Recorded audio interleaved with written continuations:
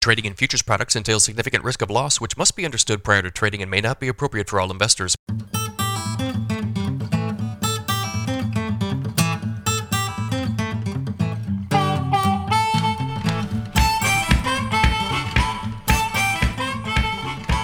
Good morning, everybody. We've got a higher trade in the grain markets here on Friday.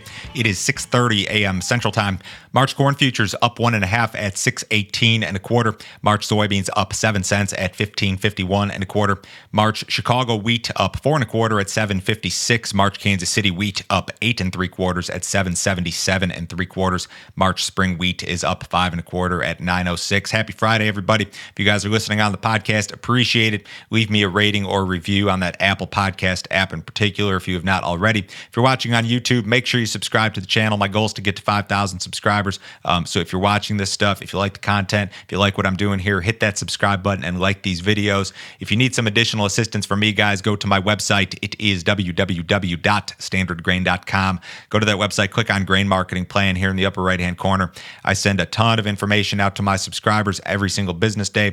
My morning newsletter goes out every business day about 6:20 a.m. Central before I start these live streams. I have a text message service. I have subscriber-only videos that are part of this. I did a subscriber-only video yesterday regarding inversions in the grain markets, how to handle inverted grain markets, how to deal with grain marketing in inverted markets. An inverted market, of course, occurs when your nearby futures contract is above your deferred futures contract, to put it very simply. I talked about this as it relates to old versus new crop spreads, some things you should be aware of in regard to marketing, and some things you should absolutely avoid. So if you're interested in that sort of content, guys, check out that subscription deal. It's a monthly bill to your credit card. You can cancel it at absolutely any time. I won't try to sell you anything else. There's no other obligation, so give that deal a shot.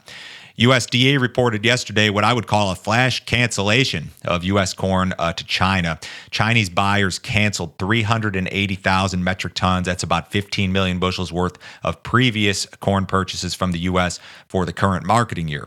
So that news spooked the trade initially. You know, when this was announced at 8 a.m., we reopened a half an hour later, and the market opened sharply lower, but then rebounded and really didn't close on the lows or anything like that. So the action could have been a lot worse. I suppose this opens the door to some questions. Is China really serious about buying as much corn, or actually taking delivery of as much corn as they have purchased? Is USDA overstating Chinese corn imports for this year? That brings me to my next news item here.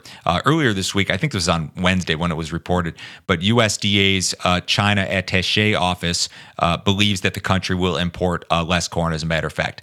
This office, which is USDA's office in China, reduced their estimate for Chinese corn imports to 20 million metric tons. USDA's official estimate is 26. 20 million metric tons is 787 million bushels. 26 million is about $1 billion. So you're talking a difference of, a couple 100 million bushels here between the two estimates.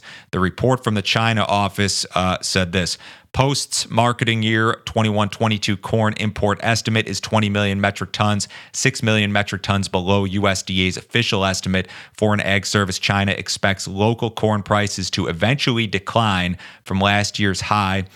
Stock building to moderate and demand to soften as imported corn stocks finally enter the market. So this is all very interesting in regard to China and Chinese corn imports. You've got to understand, first off, that last year was an absolute anomaly when it comes to China and the import of corn. China imported 29 million metric tons of corn last year, according to USDA. Prior to last year, they had never imported, I don't think, more than 6 or 7 million in any given year. So last year was like this banner year that was totally different than any other year that we've ever seen. And USDA is kind of indicating a repeat of that this year, just slightly smaller, 29 down to 26 is their current estimate. But this is all cause for concern here. I mean, the first news item, of course, flash cancellation yesterday, and that 15 million bushels isn't the end of the world. But then the USDA office in China also reducing their projection versus USDA's official projection by more than 200 million bushels. So that's substantial. This is something we absolutely have to keep an eye on. Now, we did have our weekly export sales report released yesterday. Old crop corn sales to all destinations of 1.17 million were down 16% on the week, still up 47% from the prior 4-week average. Old crop wheat sales were absolutely terrible, just 57,000. They were down 92% on the week, down 83% from the prior 4-week average. Old crop soybean sales just over 1 million. That was up 7% on the week, up 56% from the prior 4-week average. Now, versus last year, the pace of export sales of all three crops continue to struggle. Accumulated sales of corn for the current marketing year are down 20% versus the same period last year. Soybean sales are down 23% versus the same period last year, and wheat sales are down 23% versus the same period last year. So you could make the argument based on the sales pace that maybe USDA's projections are too high, but we've still got some time here. Argentina crop estimates are falling in regard to soybeans, at least. The Buenos Aires Grain Exchange pegged the country soybean crop at 42 million metric tons, down from 44 previously. USDA's estimate is 46.5. The exchange, citing lower yields and a smaller planting area than originally planned, this was a quote from their report, lack of surface moisture on both ends of the agricultural area held back initial planting plans.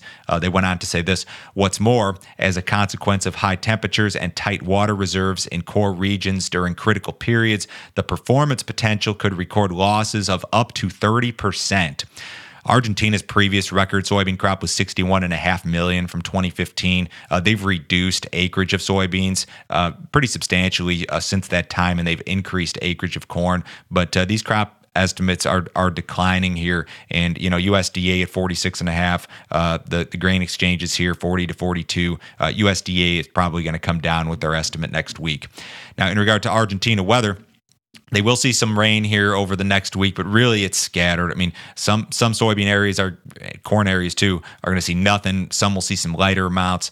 And then you've got heat coming into Argentina about Tuesday, Wednesday next week, and that heat's going to stick around for at least 4 or 5 days. And then you've got some cooler temperature returning maybe the tail end of next week. So I'd call the forecast somewhat threatening here. I mean, given the fact that soil moisture is well below ideal levels to begin with, they don't have a ton of rain in the forecast, and you've got this heat wave that's going to last 4 or 5 days next week. So I would call this forecast maybe a little bit threatening. This next story is absolutely ridiculous, but it's being reported by every newswire out there this morning and appears to have at least some truth to it. The U.S. accused Russia of an elaborate plot to fabricate an attack. A spokesperson from the Pentagon alleges that Russia will use some sort of graphic propaganda video which would show staged explosions and use actors in order to indicate that there was an attack on Russia or Russian people living in the Ukraine. And then the idea is that Russia would use this fake attack as an excuse to invade Ukraine, essentially. That's what the Pentagon is alleging here. This sounds crazy and ridiculous to me. Am I going to rule it out? No, but it's being reported all over the place this morning. The wheat market, is the thing we care about here when it comes to this story. And of course, any disruption in the Black Sea region is a big deal for the wheat market. It could certainly steer some business to the United States. I found this interesting. It's a very interesting story. The wheat market actually reversed and bounced off some lows yesterday, and it's higher this morning. So, guys, I think a lot of people don't believe that this invasion is going to happen. But if it does happen, it could result in some big upside in the wheat market, I believe. The U.S. dollar index fell sharply yesterday, and a lot of this had to do with what's going on in Europe. So the European Central Bank kind of went toward a more hawkish stance in regard to policy and rates. They are finally in Europe acknowledging inflation risks and at least opening the door to an interest rate hike later this year. This is a big shift for them. European Central Bank Chief Christine Lagarde said that they would not rush into any move, but she declined essentially to repeat her previous guidance, which was that a rate hike this year was very unlikely. In addition to that, the Bank of England did raise rates yesterday by 0.5 percentage point, which was larger than the 1/4 point hike that was expected. So the dollar sold off on that, and the European euro currency, rallied sharply yesterday. USDA released its weekly drought data or drought maps yesterday. Drought still very clearly active in the western part of the United States, very active in some portions of, you look at the worst spots like North Texas, western Oklahoma, a little bit of Colorado, Arizona, all these western states. Montana's pretty bad. I mean, the whole plains, at least the western half of the plains from North Dakota through South Dakota, Nebraska, Kansas, still very much drought stricken. In regard to the crops, USDA says that 69% of U.S. winter wheat areas are experiencing a drought. That's probably the biggest concern for our markets near term. 15% of U.S. soybean areas and 20% of U.S. corn areas also experiencing a drought. So certainly something we've got to pay attention to as we get closer to this year's growing season. The cattle market was mixed yesterday. The nearby February live cattle contract was higher. Everything else was marginally lower, and feeder cattle ended the day marginally lower. Cash cattle was $139 to $140 reported yesterday. The boxes were $1 to $3 lower. In the outside markets, the U.S. dollar is just marginally lower this morning. The S&P is about flat. The Dow's down 115. Bonds up a few ticks. Precious metals are higher. Crude oil is up $1.76, and the March WTI contract at 92.03. Awfully strong trade in that crude market. Everybody have a great weekend. I will talk to you on Monday.